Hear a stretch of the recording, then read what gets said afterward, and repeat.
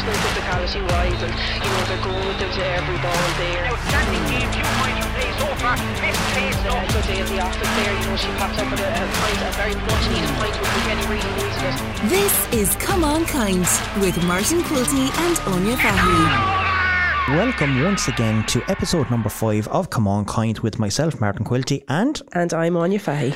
This evening we are going to be reviewing last weekend's games for our Division 1, which is our senior team, and Division 2, which is our intermediate team, against Clare and Waterford respectively, the upcoming games for both those, and what the permutations of coming out of the group stages might be in those games as well. We are also going to be talking about the vote that happened at the GAA Congress last weekend as well, and what that means for the 3 associations coming up. And also, first up on our list though, we have an interview that happened last Saturday with Brian Dowling about the Kilkenny and Clare Division 1 game. This is what Brian had to say. Brian Dowling, is that a case of get out of jail this afternoon against Clare? He came away with the victory, but you were pushed all the way by him. Look, definitely got out of jail. Look, I suppose we're very lucky to come away with the points today. We didn't deserve it. We didn't play well at all. Missed a lot of chances. Composure was poor at times. But look, in fairness to the girls, they stayed at it, and Kellyanne got a good score at the end to win by a point. But look, we know ourselves, we have a huge amount to do. Took both teams an awful long time to get into the game. Like, the first chance was after 5 minutes. It was a penalty. Uncharacteristic like for Denise. She missed it, but Jaren Murphy pulled off a great save, as she did earlier on in the second half as well. She was outstanding today. Yeah, she made some great saves there. Look, in fairness to Denise, usually she scores all them. So look, she'll practice them and she'll get them right. But look, it was a very frustrating game. I don't think I've ever been involved in a game where there's so many stoppages. There was no flow to it. Everything seemed to be a free. It was very frustrating on both sides. We couldn't tackle without being a free. And we're kind of coming away thinking that Camogie has been more physical, and then it turns out that it's not. I think any neutral coming in watching that game, you couldn't say you enjoyed it from either side. It was just stop, start, and that's just very frustrating. There's no flow to the game, and I just think we never got into a groove at all today. Yeah, we actually spoke about that in commentary. There was one particular foul that Lady Fitzpatrick had over at the far side of the field, that it just seemed to be a collision between 2 players, and there was a free given again. Yeah, I don't know what Lady could have done there. She won the ball, she went forward, and she knocked over the girl. I don't blame the ref for that one. I think that's in the rules, and it's a crazy rule. We've been saying that for a long time, But look, I'm sure Clare are saying the same thing as us, like with the frees and stuff. It was just both sides. It was just very frustrating. Just there was no real flow to the game. There was no brilliant passages of hurling there for the hour. While you went in at half time with the goal ahead 1-4 to 4 points, Clare outscored you then 6 points to 4 in the second half with 6 scores to 4. Overall, Clare really put it up to you. You didn't have much of an answer. The goal was kind of the difference for you. Look, Clare putting up since I've been involved. The bet is in Nolan Park 2 years ago, and last year in the championship there wasn't much between us. I think we won by 5 or 6 points in the end. So look, Clare are a good team, but suppose we have to look at ourselves first and foremost. Look, I can't question the girls' attitude and desire and stuff. It didn't happen for us today. There's no excuses. It just didn't happen for us today. We were just our final ball, our composure on the ball was very, very poor. It was good against Limerick, so I don't know why that was. So look, it's early in the year. We won't get too worked up about it, but we know we've a lot to improve on if we want to go anywhere further in the league and the championship. Yeah, a lot to improve on if they want to go further in league and championship. That was, of course, Brian Dowling speaking with myself after the game on Saturday. He wasn't a happy man after the performance. He did say that it was good to get the result out of it, but it wasn't Kilkenny down in Cusack Park. Now, we have to say the wind played probably a small little bit of a factor, but not so much. He was very frustrated about the stop-start of the game and the amount of frees and the whole lot was given it. So you've had a chance to reflect after a couple of days now as well. So how was your overall assessment now of what went on last Saturday? Yeah, I suppose, to be fair, it wasn't pretty, but, he's dead right. They got a win. They got out of there by the skin of their teeth. And, at the end of the day, they got the points on the board, and that's really what they wanted to. And, they're heading down to play Cork now in what is going to be the top of the table clash and what is going to be, the winner takes all kind of a situation. So I suppose, in the back of his own mind, even though, they didn't perform well, they still got the win, and that's the main thing. I think what he can take a lot of confidence in, and, I suppose it's one thing that definitely stood out to me is a lot of the newer players, that we're not so familiar with seeing in this outfit actually played very, very well. I was highly impressed with Tiffy Fitz. I was extremely impressed with Laura Norris. I think her work rate for the 45 minutes that she was on the field, was untold, and I think she did excellent, and she could be very happy with herself in that regards. I thought the likes of Niamh Deely is slowly but surely really kind of, imposing herself as a main figure in this Kilkenny senior setup. And I suppose the year that she's had with DCU and, getting player of the match in the colleges final and then getting an all-star as well, I think that's going to give her a mountain of confidence. She's been on that panel since 2016, and I suppose probably last year and this year so far, I know there's only been 2 games, but this is where she's really starting to make her position and make her name known inside there. And I think, she's only going to grow as the games come on. It just goes to prove, though, and justify why she was actually player of the game in that. I mean, she's had an outstanding year with DCU. And the first couple of games with Kilkenny, even against Limerick and all the last day, very good player, possibly an underrated player as well. It doesn't maybe get the recognition of someone like Denise Gall or Miriam Welch often gets at times, but she just goes about her business and does it with no frills, no fuss, no nothing, just gets on with it. Yeah, exactly. Just very kind of a very cool, calm character. That's what she kind of comes across as, and it doesn't look like anything is phasing her. And I suppose she's probably just taking every game as it comes, because she knows just as much as all the other girls out there. She's had to work extremely hard to try and impose herself there as a starting 15 for a lot of years. So she's just going to keep working. And I suppose I've only maybe dealt with her once, in the past with regards to intermediates. And, the one thing that struck me is, she came to the management team and she was like, okay, what kind of a game plan are you playing? Where do you want me to stand? She constantly wants to learn. And that's why I feel like, the lads are, definitely favouring her and pushing her in these positions, because she's the type of player that you want. She's the type of player that wants to learn and wants to do well for the team. And, she's getting her just rewards. She's versatile the way I look at it. I mean, you can play her centre back, you can play her midfield. Yeah. We've seen her playing half forward as well. Yeah. She's a bit like Pádraig Welch that plays with the hurlers. I mean, if you asked her to play in goal, she'd probably go in and play in goal for you. Yeah. No, but she is I suppose and they're definitely some of the positives I would take from it. And I suppose the likes of Sarah Crowley as well, I thought she did very, very well too. And, the new girls can be very happy with themselves. And I'm sure Brian is very happy the fact that he's been able to get these girls out with runs and give them the bones of 45 to 50 minutes hurling before they hit championship, really. And I suppose that's a lot of the positives you can take from it. It wasn't pretty. They got the job done. By no means did they show the masterclass that I suppose we're so used to seeing. And just to reiterate this again, and I know I said it once or twice on Saturday as well, we have such a high expectation of them that we're nearly waiting for them to constantly be at the top of their game, but they're only human. Maybe too high at times. Yeah, exactly. But they're only human after all. They're entitled to their bad days. And as we said numerous times, they tipped along nicely in the league last year, didn't stun anybody or give us the wow factor, and they still came out as the league champions. So I suppose now is about a time of getting the girls back to a certain level of fitness. You don't want them peaking too early either. Their aim is going to be the O'Duffy Cup. Let's be realistic. So I think he's just going to focus on the next 2 weeks now, and he's going to have everyone back. The colleges is well and truly finished, so he's going to be focusing really on Cork, and I think that's going to be the big one. Yeah, it certainly is. Well, I mean, it's job done. 2 games, 2 wins. He would have looked at Clare potentially being Kilkenny's bogey team. I mean, they beat us in Nolan Park in 2019. Okay, the 2 times that we played him in 2022, I think we beat him the last time in the championship in 6 Mile Bridge. But again, it wasn't a huge score that we beat them by. Clare are a tough team to play against. Yeah. They showed that they were superb last Saturday. Let's be fair. I mean, we said last year that we robbed Tipperary in the semi-final in Nolan Park for the league to get into the league final. We kind of done the same thing to Clare last Saturday, because if they had to come out with that game and win it, nobody would have said that Clare didn't deserve it, because they were fantastic. And Zian Spillane, I thought, epitomised everything that Clare went on. I mean, for such a small stature of a player, she was immense. But Clare's first touch, we alluded to it, was immense. Yeah. It was fantastic.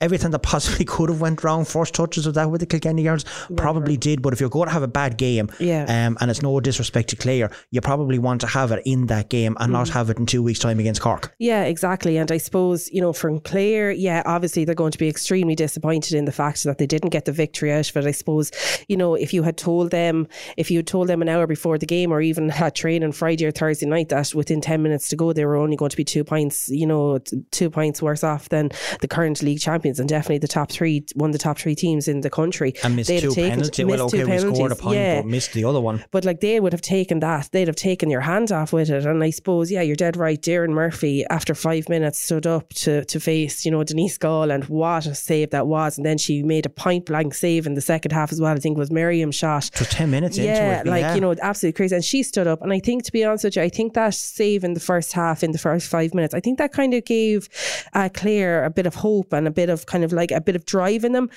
because I do feel if that goal had got on, I think Kilkenny could have potentially just pushed on and they could have made life very, very difficult for Clare. But yeah, Zian Spillane was absolutely instrumental in every play that they went through on Saturday. She was involved in it. Her running back and forth, she was constantly in the half back line, making runs up the side as well. Getting in the hooks and the blocks that are vital. A real workhorse. Caoimhe Carmody from the Kilmally club scored 3 points from play. She was excellent from midfield. Like, she just completely opened up the Kilkenny defence, and she just took off running from the centre and went straight down the centre, went down the heart of the Kilkenny defence. So she was excellent as well. And I suppose one of the key points for me is Chloe Morey gone back to the centre back position. I suppose we're all kind of used to seeing her up in the forwards and being such a dangerous threat for Clare, and it's like she's gone back there to maybe sturdy up the defence, and I think she certainly did that, because I do think it's particularly in the first 30 minutes both defences were on top there, and Kilkenny were finding it very, very hard to break down that Clare defence, and I think she was the main ringleader behind all of that. Now, when they did break him down, some of the shots last weekend, like, you wouldn't see it as an under 14 game, and as Brian alluded to it, they weren't good, lots to work on, but again, he's not panicking. It is just the league section of it. It does set up nicely now a game against Cork for next weekend. I mean, Cork beat Limerick at the weekend. I think it was 5-17, I should say, to 6 points. Like, that's an awful trimming for poor Limerick. And Limerick, I mean, made life tough for us as well. A couple of weeks ago, albeit we came away with the result and it was easy enough maybe in the end. But they certainly put it up to us. But that's an awful trimming, like the Cork gave them last weekend. Yeah, and I definitely think it's kind of Cork marking their territory and letting the rest of the teams in the country know that they mean business. Like, that's a massive score to be raking up only your second game into the league. You'd say if they had a couple of games, if they had 3-4 games maybe behind their belt, and they're kind of starting to motor on, but after game one to throw up that kind of score line is phenomenal. And I think deep down in the Cork management minds, like, that's kind of like the warning sign that they're going to be sending out to Kilkenny that they mean business for this for the league for the league stages here. Only Tipperary have a better score difference at the minute. Yeah, like 5-16 is a massive score in a camogie match. It really is. And then to be only conceding 6 points as well. And that's not saying anything disrespectful towards Limerick, but you would have to look at Cork at the moment. And I mentioned this already, I do think that they're going to go very, very strong for a league title this year. And I think that's something that they're probably going to have, that's going to be their first milestone. And if they can get to that, then they're going to push on after that. They need, I would think for Cork, they've gone a long time without a piece of silverware. Whereas Kilkenny have the league, they are league champions from last year, whereas Cork haven't had silverware for a long time, and I think this is the one that they're going to be aiming for big time. Well, it sets up a top of the table clash. We're going to be coming against Cork. There's only one going to come out of the group, so a draw is no good. Cork are 25 points better off than we are at the minute. They have plus 34, we have plus 9. So realistically, Brian is going to have to go to Cork in their own backyard, whether it be Páirc Uí Rinn, Páirc Uí Chaoimh, their own grounds in Blackrock. It's going to be a difficult game. It's not going to be easy, but it is a winner take all to come out of that group. It certainly is, but I actually think that Kilkenny relish in the chance of going down to play Cork in Cork, and I do think they really love going down there to play them. And I think from 2020, when they beat Cork in the All-Ireland semi-final down in Páirc Uí Chaoimh, I think that gave the Kilkenny girls like a complete new lease of life, and this fear nearly of Cork beating them in an All-Ireland semi-final or Cork beating them in any day was nearly kind of brushed aside. Like, the elation of some of the girls' faces, like, I remember there was pictures going around. Kellyanne Doyle was in tears, crying. They were just after getting over the line in that game. And so I don't think Kilkenny are going to fear going down to Cork, playing Cork in this do or die game. I think they're actually probably going to prefer it. Blinkers on, and not to be looking at a red jersey or getting too hyped up about where a game is, whatever county it is. You just have to go out and play. I mean, Cork are still girls. They're still camogie players. You have to beat them the same as they'd have to beat us. So, I mean, there's nothing, they're two good, great teams that has been there in the past. It's going to be a helter-skelter game, I think, for the start of the league only. I think so, and I think for the neutral spectator it definitely is going to be a mouth-watering battle, and I suppose it's what every kind of diehard camogie player wants to see is the top two teams in the country going down to the wire, and it's like Kilkenny and Tipperary in the hurling, like everybody loves to see the action in that, and it's going to be very similar to Kilkenny and Cork, and I think both teams have massive amount of respect for each other, but when it comes to it on the field, like I think we're going to see a completely different side of Kilkenny.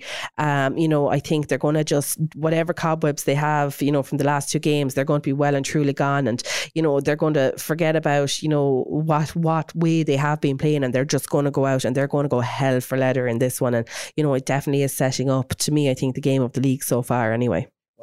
It's going to be also interesting with Group 1. That's very tight up there as well. Tipperary and Galway tied at the top of the table there with 6 points each. Tipperary ahead on scoring difference at the minute, plus 47 to plus 33. Tipperary didn't play last weekend. Galway had a very comprehensive win over Down, 4-17 to 8 points, and Dublin got off the mark with a 112 to 2 points victory over Offaly. I suppose we alluded to this already. Offaly is probably depleted with the St. Rynagh's players. Yeah. They're going to be playing in the All-Ireland final on Sunday, which is going to be in Croke Park for them. The senior final is also there as well between Oulart and Sarsfields. Another great game that's going to potentially happen. It doesn't really do much for Offaly though, to be getting beaten like that. It's great for Dublin to get on the scoreboard. Galway had an easy win over Down. I mean, we see what Down done last year to Waterford in the championship. They don't seem to be hitting the heights just yet in the league stages this year. No, definitely not. And I think, a lot of it has got to do with St. Rynagh's girls, because, you're looking at the likes of Kate Kenny. She's, a phenomenal player for St. Rynagh's, but she's obviously going to be a main target for Offaly as well. And I suppose to be missing a player like her ability on a team, that's a massive thing. But I suppose Offaly are going to have to, they're just going to have to keep going with the league the way they are, because they're not going to have, they've been in this position last year. They were missing the St. Rynagh's girls as well. So they're going to have to just, get on with it. I think the victory for Dublin was vitally important for them. More so than it would have been for Offaly. And I know that sounds really strange, but I just feel the emphasis that has been on the amount of Dublin girls involved at third level colleges, it had to fall back into the county at some stage, and I think that's a massive scoreline. To be only conceding 2 points, it's a really good turnover for Dublin, and I think Adrian and all the lads will be delighted to get that victory, and knowing that they're potentially not going to be facing a relegation battle this year again. No, well, I mean, technically, even the way things are going, every team has to play 4 games in it. They're all after playing 2 games at the minute. Tip and Dublin is going to be on in a couple of weeks' time as well. That is a big game for Dublin. Like, if Dublin could go to Tipperary and get a result out of that, it leaves the game wide open. Down and Offaly then is going to be a relegation battle between the two of them, just to see how it's going. We have another round of matches then, because there's more in that group. Obviously, then a couple of weeks later, we have Galway taking on Tipperary. That could potentially be a top of the table clash. And then you have Dublin and Down. So, I mean, if Tipperary and Galway are in around the same, Dublin are only 3 points behind going in at that game. Unless Tipperary and Galway is going to be a draw potentially to put them through, Dublin could sneak in there very easily. But with only one team coming out of it, you're looking, I think, at either Tipperary or Galway to be coming out of that to play either the winners then of the Cork and Kilkenny game in the league final. Would I be right? Yeah, 100%. And I think, the Tipperary Dublin game is going to be a massive game for both teams. The way you're standing at the moment, we're saying that Tipperary are ahead on score difference. Tipperary will want to be capitalising on the Dublin game, knowing that they have Galway then 2 weeks after that they're going to have to rake up a good score, that if they can get the draw against Galway, because in the league the last couple of years Tipperary have been well able to put it up to Galway, and even in the All-Ireland semi-final 2 years ago, Galway only beat them 5 points in that, and I think Tipperary have grown more and more throughout the years, and I do think that the Dublin Tip game is going to be a massive game. Dublin will be kind of the opinion that they have Galway game over and done with, so that if they can just keep into Tipperary and keep the scoring as low as possible, and it might do them a favour on score difference, but I think Tipperary will be alluding to just capitalising that game as much as possible and get the scores up, and then they still have a little bit, they have a little bit of a cushion at the minute. There's 14 points there on cushion, Galway. I mean, both of them is playing one another the next day out, you know, could swing either way at that game. It could, absolutely. And I think, you know, if Galway are going to be caught at any stage, it is going to be in the league.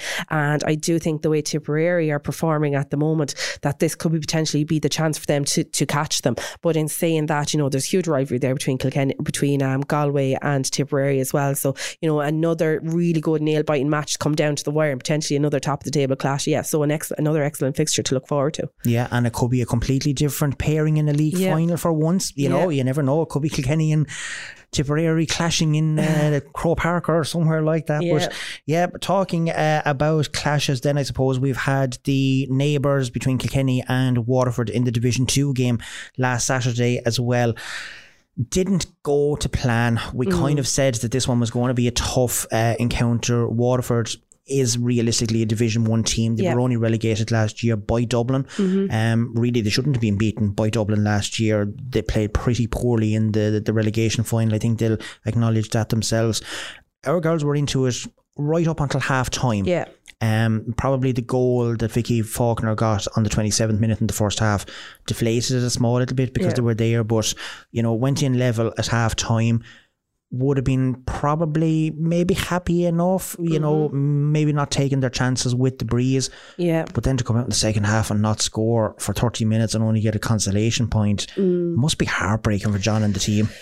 Yeah, definitely. And just kind of, you know, after getting some feedback from the match as well, because obviously we weren't there at it, you know, they probably didn't convert what they should have in the first half, considering that they had the gale force wind in their back. And I suppose Waterford showed their senior experience and came out and completely dominated them in the second half. You know, I'd say it was a very, very tough day. I'd say John, and the lads were probably relatively happy going in at half time, but knowing that they were going to have a massive battle, because, you know, it was still very, very tight, and they knew that Waterford were going to obviously have their purple patch in the second half, considering they had the wind in their back. So tough, I think, for them. I didn't expect it to be that much of a difference in it in the end. If I'm honest, I genuinely thought they could really put it up to them, and that's not, I'm not trying to be disrespectful to Kilkenny or Waterford in any regards there, but I do think John and the lads will be extremely disappointed with the final 30 minutes, and especially to be only getting one score, and I believe it was Ash McCarty that got it as well. That's right, in injury time. A new player kind of coming in scene, which is good to see, I suppose, for John. He did get out a couple of new girls as well, like getting Ash McCarty out there. I believe Niamh Phelan came in as well in the second half, so at least, you know, there's some girls still getting the run. You know, they have a massive game coming up against Westmeath. You know, thankfully it's two teams that are going to come out of that group, so they should comfortably, like, I think Westmeath barely got through Tipperary, or was it even a draw? I'm going to check that and just checking the scores for the minute. It could have been a draw, but, like, you know, considering the way Kilkenny beat Tipperary in the first round, you would be expecting now Kilkenny to go push on and, you know, beat Westmeath and still qualify for a semi-final. You were just talking about Asha McCarty. Asha McCarty finished top scorer in the game, 5 points, 3 of them from frees. We had Anya Phelan getting 2 points, Carly's Comfort getting a point on the score sheet as well, after the highs and lows of the last day, especially when it came to it. You know, it's disappointing in a way, but just dust themselves down, you know, head for Westmeath, wherever that's going to be now in 2 weeks' time. The way it is at the minute is Waterford has topped, so they're qualified for the knockout stages one way or another. Kilkenny are ahead of Westmeath at the minute by a couple of points, so a draw technically will do Kilkenny against Westmeath to qualify for the knockout stages. That's not an impossible task. No, it's certainly not. And to be honest with you, I'd be kind of expecting Kilkenny to go up and get a good win out of Westmeath. And I think the girls probably disappointed, obviously, with their second half performance against Waterford, but can take a lot of confidence as well, because, as you said, Waterford are a senior team. They are a Division 1 team. So they'll kind of know that, right, this is the level we need to be at. They're probably glad that they learned it at this early stage of the league, and it's not like 2 or 3 games down the line, you know, when it comes to a knockout. Very important for that. So I do think that they will go up to Westmeath. I do think that they'll be fully focused. I think that John and the lads will have a better understanding and a better knowledge of more of the newer girls that are after coming in. He'll have an extra 2 weeks of them training. So I do think we're going to see a very different Kilkenny outfit going out against Westmeath. I think a lot of the newer girls could be thrown into the mix there as well. And, you know, why not throw them in against Westmeath, because I think that's going to be a real tough game for them as well. Are we trying to be a bit too hard on them? Maybe, I mean, realistically, they have a chance of qualifying out of the group. But I mean, there's a lot of players that's maybe gone. A couple of them gone to the senior. Maybe some of them didn't come back last year. You know, so he has a lot of players, new players, talents to try and see. He doesn't definitely know his best team like coming in for the championship. So I mean, realistically, is that what he's aiming to try and do and see new players? I mean, if he comes out of the group, it's a bonus. I mean, the more matches you get, obviously, the more chances you have of seeing the new players and that. You know, but I do. If you were a manager, would you weigh it up and use the league, I mean, in the position that they're in at the minute now, and throw in potentially new girls against Westmeath, like you say, or go all out for it and try and get to the knockout stages? No, I think if I was in his position, I would most certainly be throwing in as many girls as possible. At the end of the day, like, yeah, okay, he's probably seen him through the club stages, he's probably seen him through the third level stages, but you know, he needs to see how these girls are going to play with each other, first of all, and how they're going to be able to compete with some of the top teams in the country. You know yourself, though, there's a big difference, as we've seen, between the club, especially the college, and then go up again an inter-county team. And that's why I think it's going to be very important for the likes of some of the girls that this may be potentially their first year in at an inter-county level. So he's going to have to see, can they actually make it in the mix? And if he doesn't try it out now, when is he going? He's never going to know. Like, it's going to be too late come championship to throw him in for the final 10 minutes of a game, because, you know, what good is that going to do for them anyway? So I think he's going to give every girl ample opportunity in the next couple of games. Like, regardless, they have 2 more games anyway. So, you know, he's got another 2 games. He's got another 2 hours of hurling to go before he can actually kind of sit down and see, you know, plus Leinster. Yeah, you know, you have Leinster that in the mix to go as in there well. as well. So, and that's I'm a huge fan of that. I think the Leinster Championship is so vitally important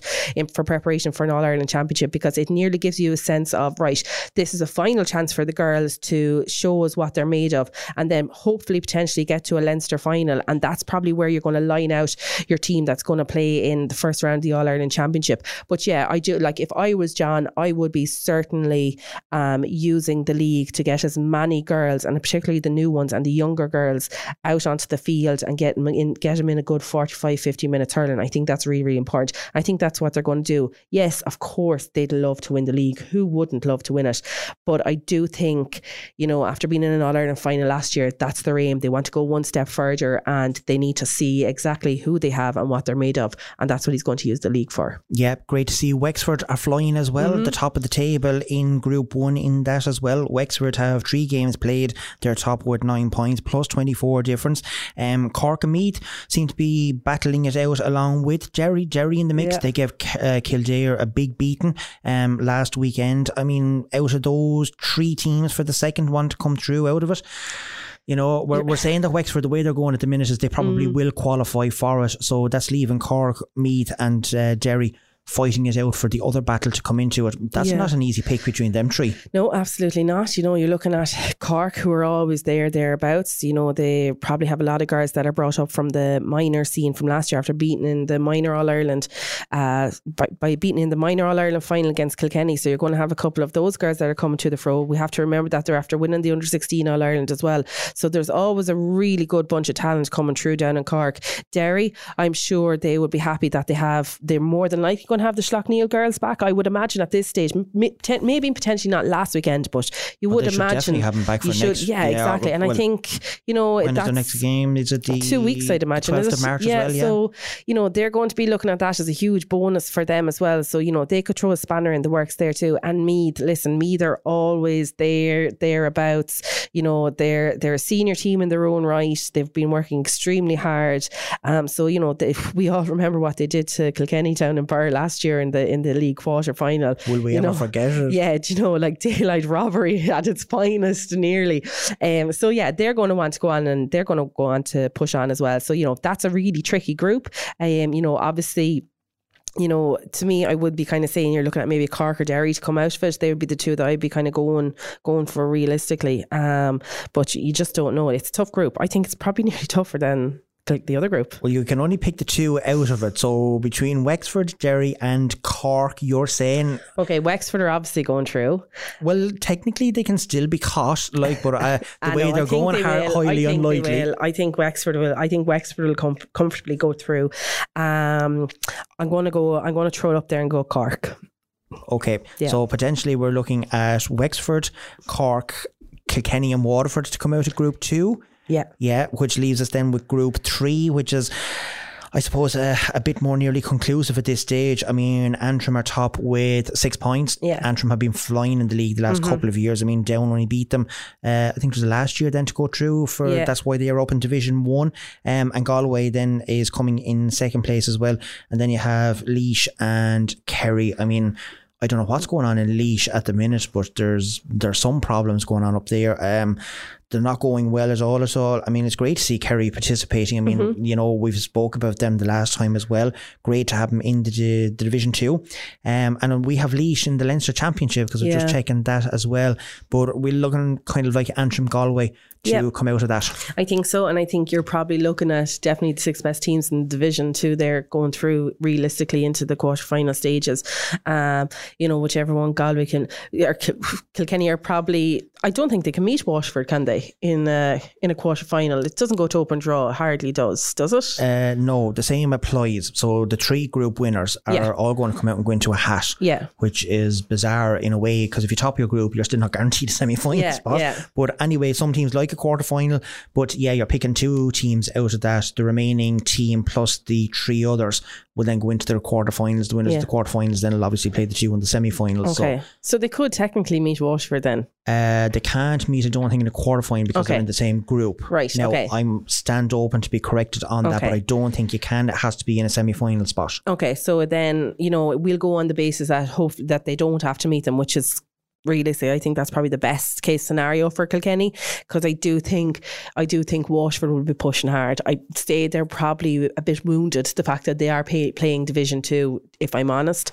So I think that they'll be pushing very hard, but I also think Antrim will be pushing extremely hard for Division to try and get to Division 1. They're a senior team now, and they don't want to be playing at Division 2 next year either. No, and I mean, their junior team is also going very well as well. I mean, the buzz is up in Antrim. You know, Owen Rua is in the final as well next weekend. I think actually in the junior final, if I'm not mistaken.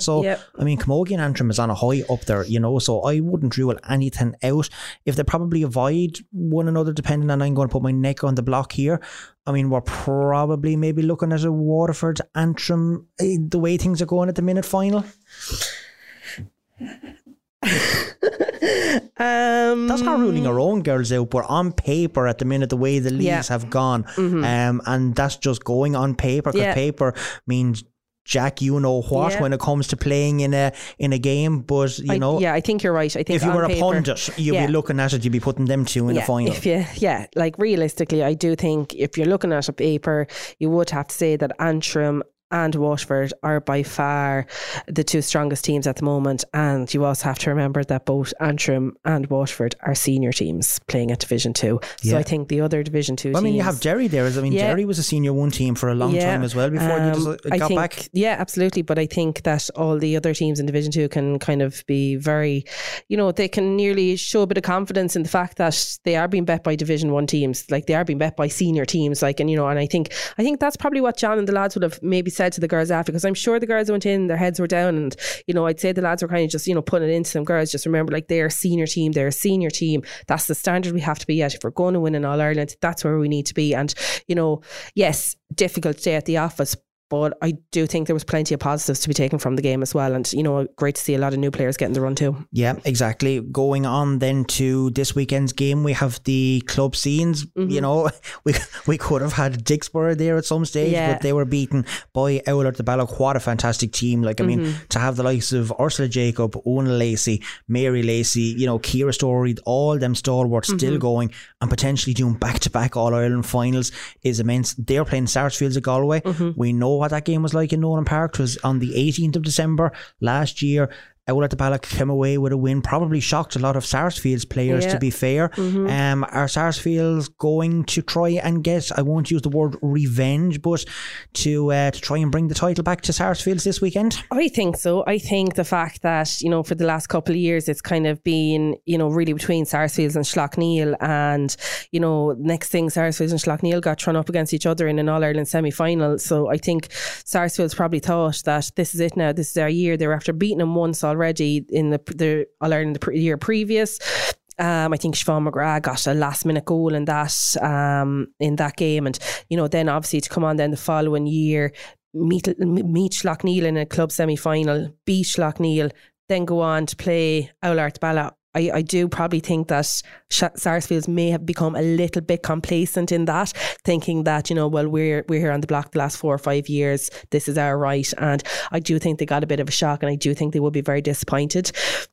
In saying that, I don't think you can look past Oulart Bala at the minute. I think they're absolutely just cruising and coasting through, and they're a bit like Ballyhale Shamrock's hurling team. They're never actually bet until you're gone out the gate and the final whistle is after blowing. Yeah, no, I think they're just phenomenal. They're just out of this world. Like, for a team that still has, the girls that you've named already, your Una Lacey's, your Mary Lacey's, your Una and your Mary Lacey, your Ursula Jacob, all of these girls, to have them still going and to be competing at the very, very top level, Senior Club All-Ireland, they could win 2 Senior Club All-Irelands in the bones of 3 months. Like, that would be crazy, absolute phenomenal. Craziness. And do you know what? I do think they are going to do it. I think that they are just brimming with confidence at the moment. And it's nearly like Oulart went through nearly a transition for a couple of years where they more or less nearly disappeared, and they even kind of disappeared out of Wexford as well. And next thing, they just came back, and they came back with a bang, and my God, county final, Leinster final, All-Ireland final, county final. And some of these games, we have to remember, were nearly played a couple of weeks after each other. Mm-hmm. Yeah, they were. I think there's 2 weeks between the All-Ireland and the Leinster final, by the time it was done, to be honest with you, I couldn't look past Oulart Bala at this stage. I just think the form that they're in and the way they're going, I do think that Sarsfields will have their homework done a lot more than they had previous day round. And I do think that they will be out for revenge, because I do feel that they were extremely hurt after getting bet in the All-Ireland final last year. And they probably took their eye off the ball just a little bit, thinking that, well, listen, they probably thought if we beat Schlockneil, we're dead certain for this. And, Oulart came out and just, blew them out of the water. And, I think it's going to be definitely a massive, massive game. It's going to be an excellent game. I think so too. Yeah. What was I going to say to you? Mary Lacey, I was just looking through social media. You're talking about an amazing woman. I mean, she was getting physio off a person in Wexford to actually have her ready to go and play that game in Clonmel Commercials. Albeit they probably had the easier of the 2 semi-finals against poor Scariff Agonalo. Now, I know the day was dreadful that day. Sarsfields had a more difficult opponent in Schlockneil. You had the travelling the distance, and you had the slobber then that was down in Gorey, went to extra time then as well. So it's going to be fascinating though. It is. And you know what? I know it's kind of always nearly the thing that said, like, sure, they had a tough for semi-final, that'll probably stand to them in the final. I don't know.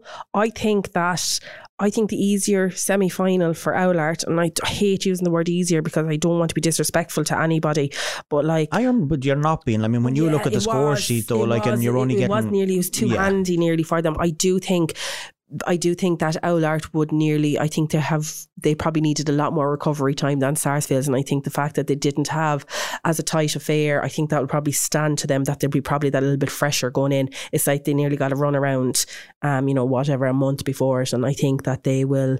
I think they're going to do it. I think they're going to go do the double. Now, we know Oulart always have great support. We've seen that in Abbottstown the day that we played. When I say we, Dixborough, playing Oulart the Ballock, like, unbelievable support. The fact that you now have Salt Hill Knocknacarra, a second Galway team in the intermediate final, you have Sarsfields in the senior final, that could have a huge bear. Now, I'm not saying it's going to happen, but if Salt Hill Knocknacarra win and they go and they all stay and they cheer on for potentially Sarsfields, it could be a great day for Galway teams. I think so, and I think that's going to, I suppose in Croke Park, the size of it, and it's so hard to hear anything, and even when there isn't 80,000 people in it, even when there's just 20-30,000 people in it, and you're standing out on the pitch, it's such a lonely place, and you can't hear anything. Like, you can't even hear the management team shouting or roaring at you to tell you to do something, because it's like there's an echo and it just pings off the whole place and bounces around. It's better than having nobody there, because the year we were there in 2020 in the final, it was eerie. It was terrible. You could literally hear you could hear a pin drop there at one stage. But I do think Galway are going to have a massive backing and support there. And I do think the fact that it's in Croke Park as well, will Croke Park suit Sarsfields more? They're more used to playing it. I know, listen, half that Ardballa team have been part of a Wexford team and have surely played there and have won All-Irelands there and have won previous club All-Irelands there. So yeah, they're going to have that experience as well in it. But I suppose in recent times, Sarsfields probably have that little bit more experience in the fact that I would imagine that all of their players have played there in the last 2 or 3 years. So yeah, it'll be interesting. There'll be a massive support from Galway, but I think Ardballa, they're going to want to get back to Croke Park. They are so they're going to have a massive support going up there as well. So you're picking Oulart for the senior intermediate, then not so easy to pick. We have St. Rynagh's is there now again. They're going for back-to-back. Yeah. I suppose we look at it this way, that potentially if St. Rynagh's win it this time, and I'm not saying it's going to happen, but I mean they could potentially be graded then up to a senior, which would make it 4 teams in the club championship for Leinster for next year, which would be no bad thing, because having 3 teams, the likes of either Kilkenny, Dublin or Galway, or Dublin, Kilkenny or Wexford, one of the 3 teams getting a bye into a Leinster final every 3 years is not really good. We need to see more teams in a club championship. If Rynagh's did win it, it probably would help that along and bring Offaly on. But then again, they're up against Salt Hill, Knocknacarra. It's not an easy one to call, this one. No, it's not. And to be fair, I can't say I actually know much about this Salt Hill team, but from just seeing St. Rynagh's, I couldn't see anybody standing up against them, to be fair. I just think they are so well tuned and they are just like a machine going around the place. And I think the experience from last year alone will stand to them. And I think, that's probably one of the benefits of maybe not going straight up, that you have nearly a year or 2 to do back to back and really get yourselves primed and ready to go play up at the next level. To be honest with you, I can't see anybody coming their way just from what I've seen of them, especially in the Paulstown game. They were phenomenal, but yeah, you'd have to say it would be St. Rynagh's that'll be looking to win that game. And a bit of a novel pairing then in the junior one, we have Clanmorris of Kerry. We said about that, majority of that team playing with Kerry as well, and then Owen Rua of Antrim. So you have an Antrim and a Antrim and Kerry team in a junior final. What a novel pairing. That's going to be a belter, but great for both clubs to be able to get to a junior final as well and potentially be an All-Ireland champion. We've seen it at inter-county level, but to do it with your club is something special, and it could be special for either one of the 2 of them. It certainly could, and to be fair, this Clanmorris team, it's basically is the Kerry team, so it's hard to kind of look by. It's kind of hard to look past them, to be fair. I just think that they've been they've been there for so many years, and these girls are used to winning All-Irelands. It's kind of like, sure, nearly I have it here. I have one in my back pocket now at this stage.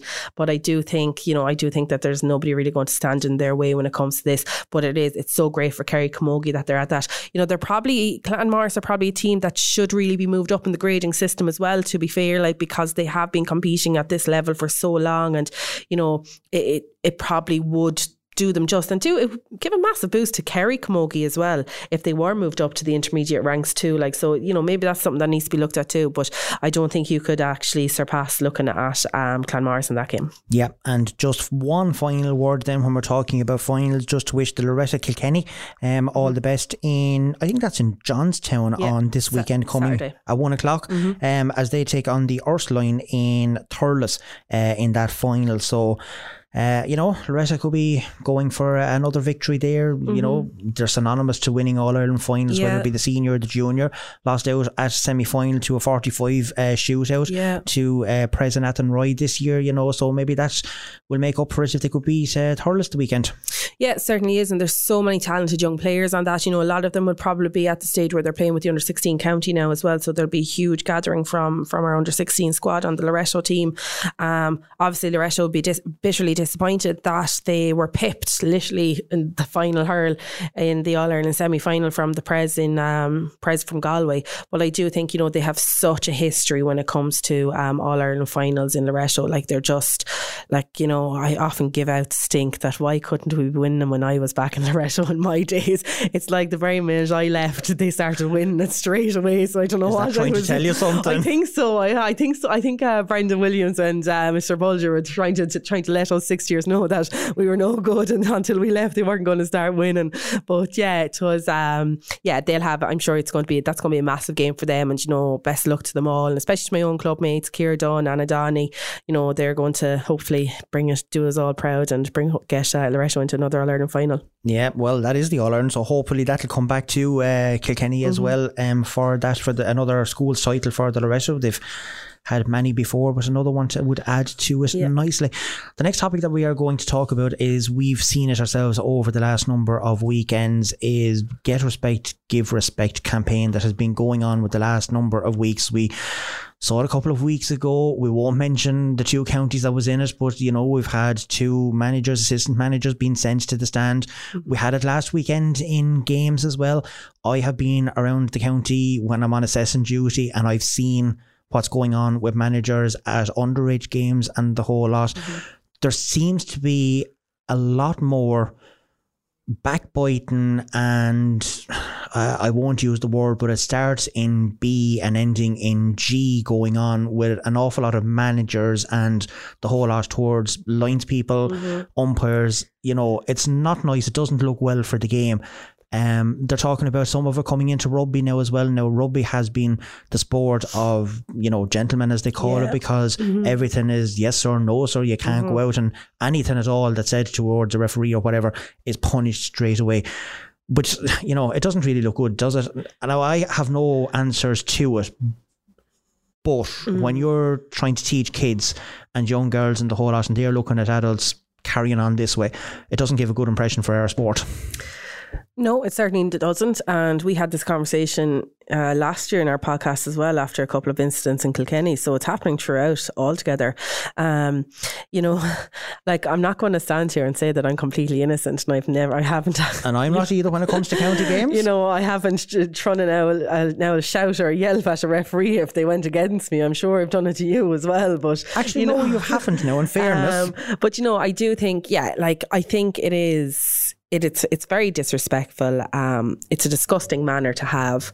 Even watching some of it last weekend in the match, in the Clare Kilkenny match, the referee was, sorry, who was the referee last weekend? Andrew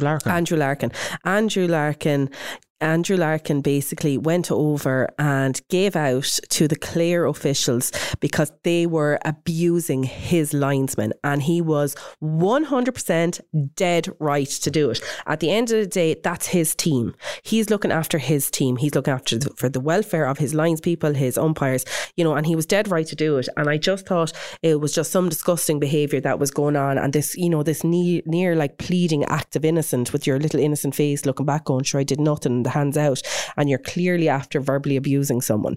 I do think a lot of people, and this goes back to last year again, where we have said, like, a lot of people are giving up their time. What they do for the majority of people involved is on a voluntary basis.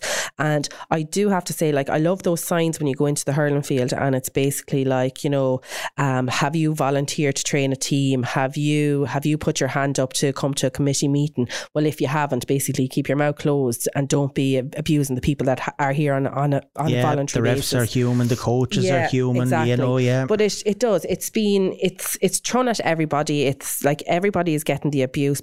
Some players are getting abuse as well, which is absolutely disgusting. And then, Lila's trying to show me something here and I'm just laughing at it. But yeah, I do think... it, would you referee and do that job? Absolutely not. 100% I would not do it. Not in a million years. If you paid me €1 million, I still wouldn't do it. Now we have to say it's not only Clare that was going on at it. It was only the incidents, because now, in fairness to Joe O'Donnell, he's the chairman there, he actually went down and I think he told him to shut up a couple of times as well, to be fair to him. But unless more people start doing that on the line, but I don't know, is it the fact that we try and go down maybe like the Aussie rules style and the rugby, that the managers and the whole lot are actually up high, out of the way, off the sideline altogether, and maybe just have your one runner if you want to bring on word or a tactic or whatever, and just have that person that's able just to go onto the field and give it. Now maybe that's been too draconian and maybe the measures for that has gone too much, but like something has to be done to try and improve things, because if not, if the abuse keeps going, if lads are still going to be roaring and shouting at officials, we're not going to have them more. I mean, we can see it already. There's no linesmen appointed for the Division 2 or 3 in the league because there's not enough officials to go around to do it. It's only for the Division 1 games. Yeah. And if we keep continuing on the route that things are going down, we're not going to have any referees to be going able to go out and do any games at all. No, and we had this last year as well where we didn't have enough referees because of the carry-on that was going on. I just think that... I just think it's gone to a stage where like we have to kind of remember that these are humans too, and they are. And I'm going to keep on repeating myself here. Like a lot of them, it's voluntary, and without these people, we wouldn't be able to have these games. And I think that's what people need to understand. We've said it: give respect, get respect. It's been plastered all over posters in GA clubs. It's been on referees' jerseys. It's everywhere. It's out there. There has been media campaigns about it. There's been ads on national television stations.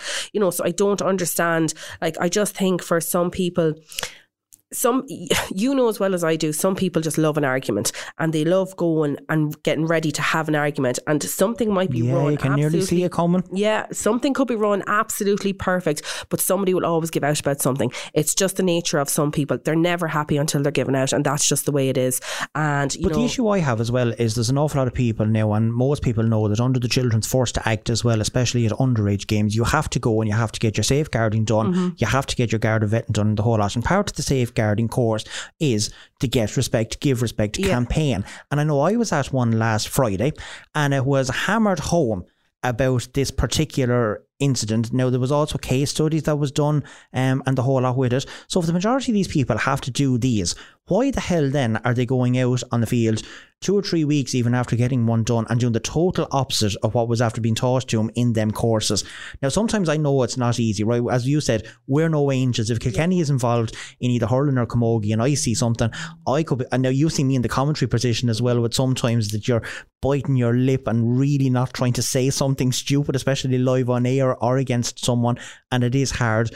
But I mean, it is gone to the stage now where something is going to have to start to be getting done, or we are really going to lose an awful lot of people, and we'll be giving out then, and then we'll be giving out, well, why can't we have games? We've no referees to do them.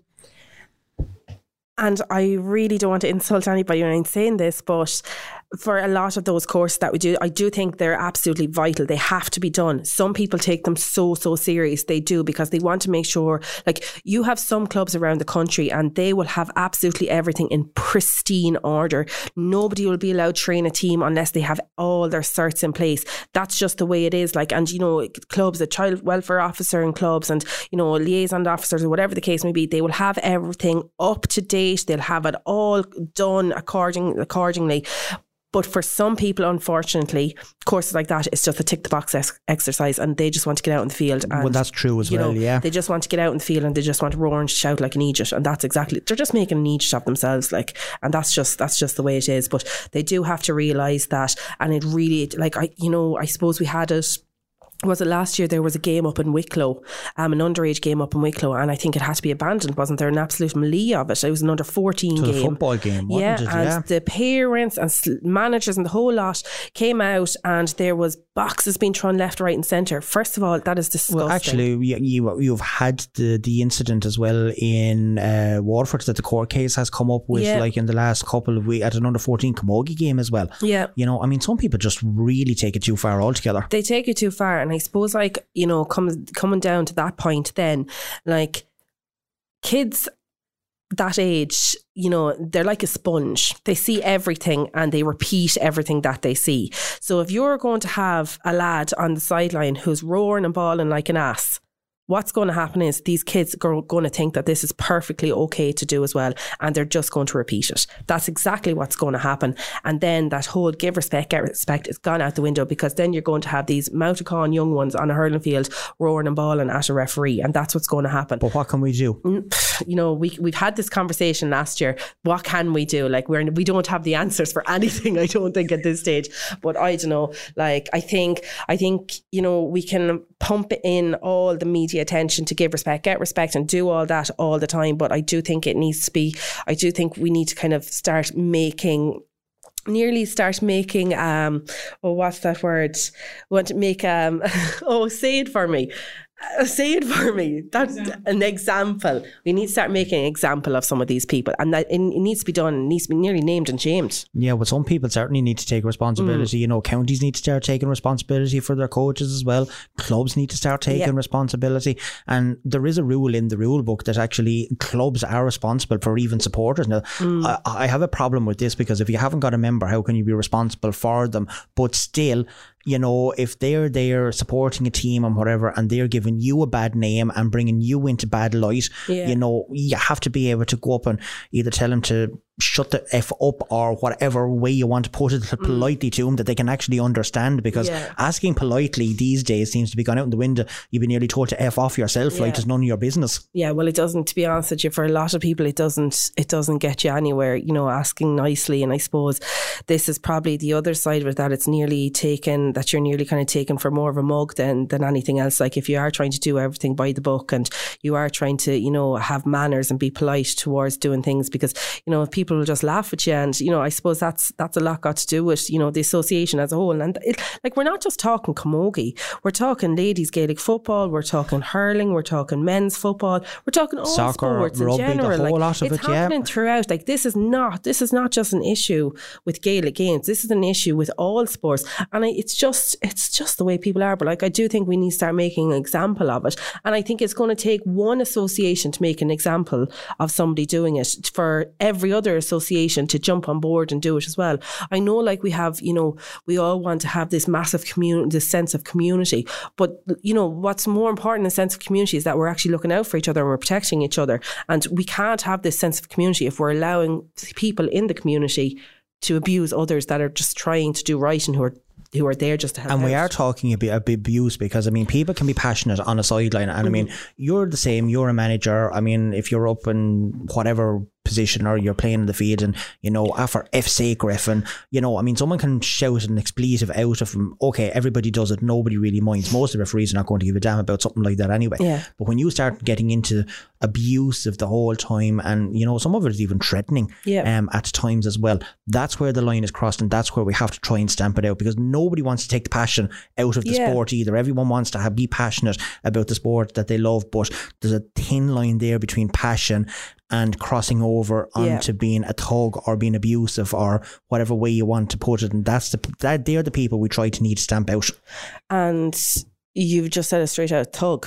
That's what I would call them, a thug. Like, if somebody wants to act like that, like, I do think, like, listen, we are all guilty of it. Like, I'm guilty of myself as well. Like, if things aren't going my way, like, I might slam my hurl down on the ground, or I'll just, you know, I'll take it out in my own bit of frustration, or whatever the case may be. Like, and I might turn around if the referee is after putting a free against me, I'll go, for God's sake, what's that for? Like, you know, you do, it's the heat of the moment. But I can definitely hold my hand up and say, I have never ever abused a referee, but I have witnessed a referees and lines people being abused in games that I've been played in, and it's absolutely disgusting. Yeah, well, I've been on the other end of that, including one in Waterford a few years ago with a said individual that we won't mention on this podcast as well, but it does happen. But anyway, I suppose the last thing that we do just wanted to dwell on it a small little bit is there was a motion put through to Congress from the GPA last weekend. We did talk about it as being a merger. Now, it has since come out that it's not actually a merger for the GAA to go and amalgamate with the two counties and bring them all under their umbrella. The exact wording of it is that it's the motion from the GPA was calling on the GAA to work towards merging the three associations together, which is slightly different to what everyone was saying. Everyone thought that the GAA had agreed to it. Now, it wasn't unanimous either. It was 89.3 to 11 point something, I think it was. But maybe it's time now, you know, to start talking with the two associations and moving things down the line. We know we discussed it in length last weekend as well about mergers and the pros and cons and the whole lot of it. But I mean, the GAA community has now decided that it's time to move on, time for the three associations to get together and do it. Do you see the Camogie Associate? We'll leave the ladies football out of it at the minute because they have their own set of people and the whole lot. If the GAA did decide to go with this and they could have it done next week and everything was hunky-dory and it went to Camogie Congress then in a couple of weeks' time to get voted on, do you think that the Camogie would bring this in? Honestly, I think, if I'm being completely honest, I think players would love it. I think certain people would love it, but I don't know if the Camogie Congress would pass it. And that's me being completely honest. I think a lot of the time, and I can just say that, like, I've, you know, when the Camogie Congress is on, they're obviously passing new laws or new rules or whatever the case may be. And like, sometimes my head, just the mind boggles. I'm like, how are they not passing that, or whatever the case may be? I don't know. Like the skirts and the age rules and the whole lot. Yeah, no, like is silly little things, like really, really silly little things. I don't think the Camogie Congress, and I'm not saying all of them, I'm thinking that some of them wouldn't have the I don't think they have the players in mind when they're voting on this. I think they're voting more so on keeping the Camogie Association as their own. Do you think identity. It's like a personal choice? Like, I mean, we've seen it all throughout. I mean, when it comes to the rules, and the rule groups, the advisory groups were set up and they bring in the rules and the whole lot. Players themselves feel like they're not being listened to because they said in one particular way, okay, well, we want to try and bring this in. We want the game to be more physical. We want to try and do that. Then when it comes to Congress, the counties that these players are actually shouting that they want it brought into completely go the opposite and vote in a completely different way altogether. So do you feel that the players are not being listened to when it comes to stuff like this? 100%. I honestly do. And I think the only way you're going to get a real vote from that is if the players are allowed to vote in the Congress for it. Like, it's all well and good, like Kilkenny turning around and saying, right, okay, well, we want this, that and the other. And then whoever the powers may be, whoever it is, goes along and then they have their own personal vote that they're like, no, well, I disagree with that, so I'm going to vote this. I think that's what a lot of the problem is. I think that people are going to Congress and they have their own mind made up about the rules that are going to be, you know, thrown out there that can be debated. And I don't think the players are being taken into consideration for a lot of things. And I think that's where we're going wrong. I do think if the players had a massive, and like, if I'm honest, the players should have, in my opinion, the majority of vote at Congress. That's the way it should be. They're the ones that it's being directly impacted on. Like, they should have a say in what's going on. Well, for rules that way, I would totally agree with you. The admin stuff behind it is where the people should be dealing with that. But when it comes to rules or where it's going to affect the people that's playing it the most or whatever, I totally agree with you. They should have a huge say in what's going on with it. But that doesn't seem to be the case because you have a lot of counties, maybe some counties, and I'm not saying they're out there, but they mightn't even decide, go to the clubs. The clubs mightn't come in and say, well, okay, well, we want to vote this way or whatever that way. And then when it comes to Congress, as you say, it could be a personal choice. Somebody else is going to vote in a different way completely. But rules wise, you know, anything that affects the players in it, the players themselves should have a huge say in what's going on. I think so, and I think that's more important. And I don't think their voice is being heard at all properly for that. I do think, like, yeah, you're dead right. There are certain things that, you know, the players, not that they don't care about, but it doesn't involve them. Yeah, they don't need to get involved in it. Like, and I totally get it. That's fine. Let your county delegates, you know, vote on that. But when it comes to the important things that involves the players, like fixtures, rules, scheduling of things, welfare, you know, marketing, whatever the case may be, when players are directly involved, the players should have their own say in that. And I think that's where a split needs to occur there. Like, you know, leave the admin side to your delegates, leave the actual playing stuff to the players. Yeah, do you think then that the players need to go to their clubs themselves, because every player is part of a club, and say to them, look, you need to go to a county board meeting, you have to hammer this home, that this is the majority, the way players want to, because it affects club players as well as it does inter-county players. You know, so maybe the pressure has to be put from the players on the club delegates, for the club delegates then to go to county board meetings and say, look, our players are going this, we need to go this way, we have to listen to our players, instead of not listening to anyone at all. I mean, you and me could be a club delegate. We could go into a county board meeting or whatever, and we've had a club meeting, and the players might come and say, okay, well, look, we want to go X, Y and Z or whatever, and then you go to a county board meeting and say, oh no, the club is going A, B and C. Yeah. You know, do players need to put more pressure on the people then that's in the clubs to try and get these things passed at county board level first and then at Congress level? I think so. I do think it is important, because to be honest with you, I do think, you know, from a club perspective, I don't know if the club player, not that they don't care about, you know, the rules or, you know, any of the sanctions that are going on. Like, I don't think that they're aware of it. And I don't think that they're actually aware that they can actually request for something to be changed, if I'm being completely honest. So I'm not saying that they're not doing it. I'm saying that they probably don't know enough about it to do it. So I do think, you know, maybe that's something that needs to be put out there, you know, to clubs. Do we kind of manifest it out to all the counties, be like, right, these are the topics that are going to be discussed. Each club, each player in each club has to come back with, you know, what their choice is, and maybe that's where they'll get a better understanding of it. It was like the split season, to be fair. I think that was the first time I remember ever getting an opportunity to actually decide when to play camogie. It was whether to have the split season or not. I don't think I've ever had an opportunity before that to, you know, have a vote or have a say or, you know, have anything like that. And I do think it is important that the players are being given that opportunity. I'm not saying they're not being given the opportunity, but I would imagine they're just not aware of it. And I do think they need to be made more aware of it. Well, it certainly does. We've certainly posed an awful lot of questions. Maybe not enough answers. I won't say trouble, but that's what debate is all about, and it's great to put these things out in the open as well. But that is it from ourselves here in the KCLR studios this evening. We hope that you are enjoying our Come On podcasts. I know we're loving these things when we get together in the evening time to put these together. So hopefully you are all enjoying them. Don't forget, if you do like us, subscribe on whatever platform that you get your podcast from. It will go out as usual on the Tuesday. God help poor Kenny's up to his eyes at the minute, but when he gets all the editing and that done, it will go live, and that you'll be able to listen back and enjoy it. And myself, Anya, and all the gang will be back, I think, next Monday evening again for episode number 6. Well, please God, and all willing, and we're all back after that. We will be back next Monday evening, but from now it's goodbye from me. And thanks.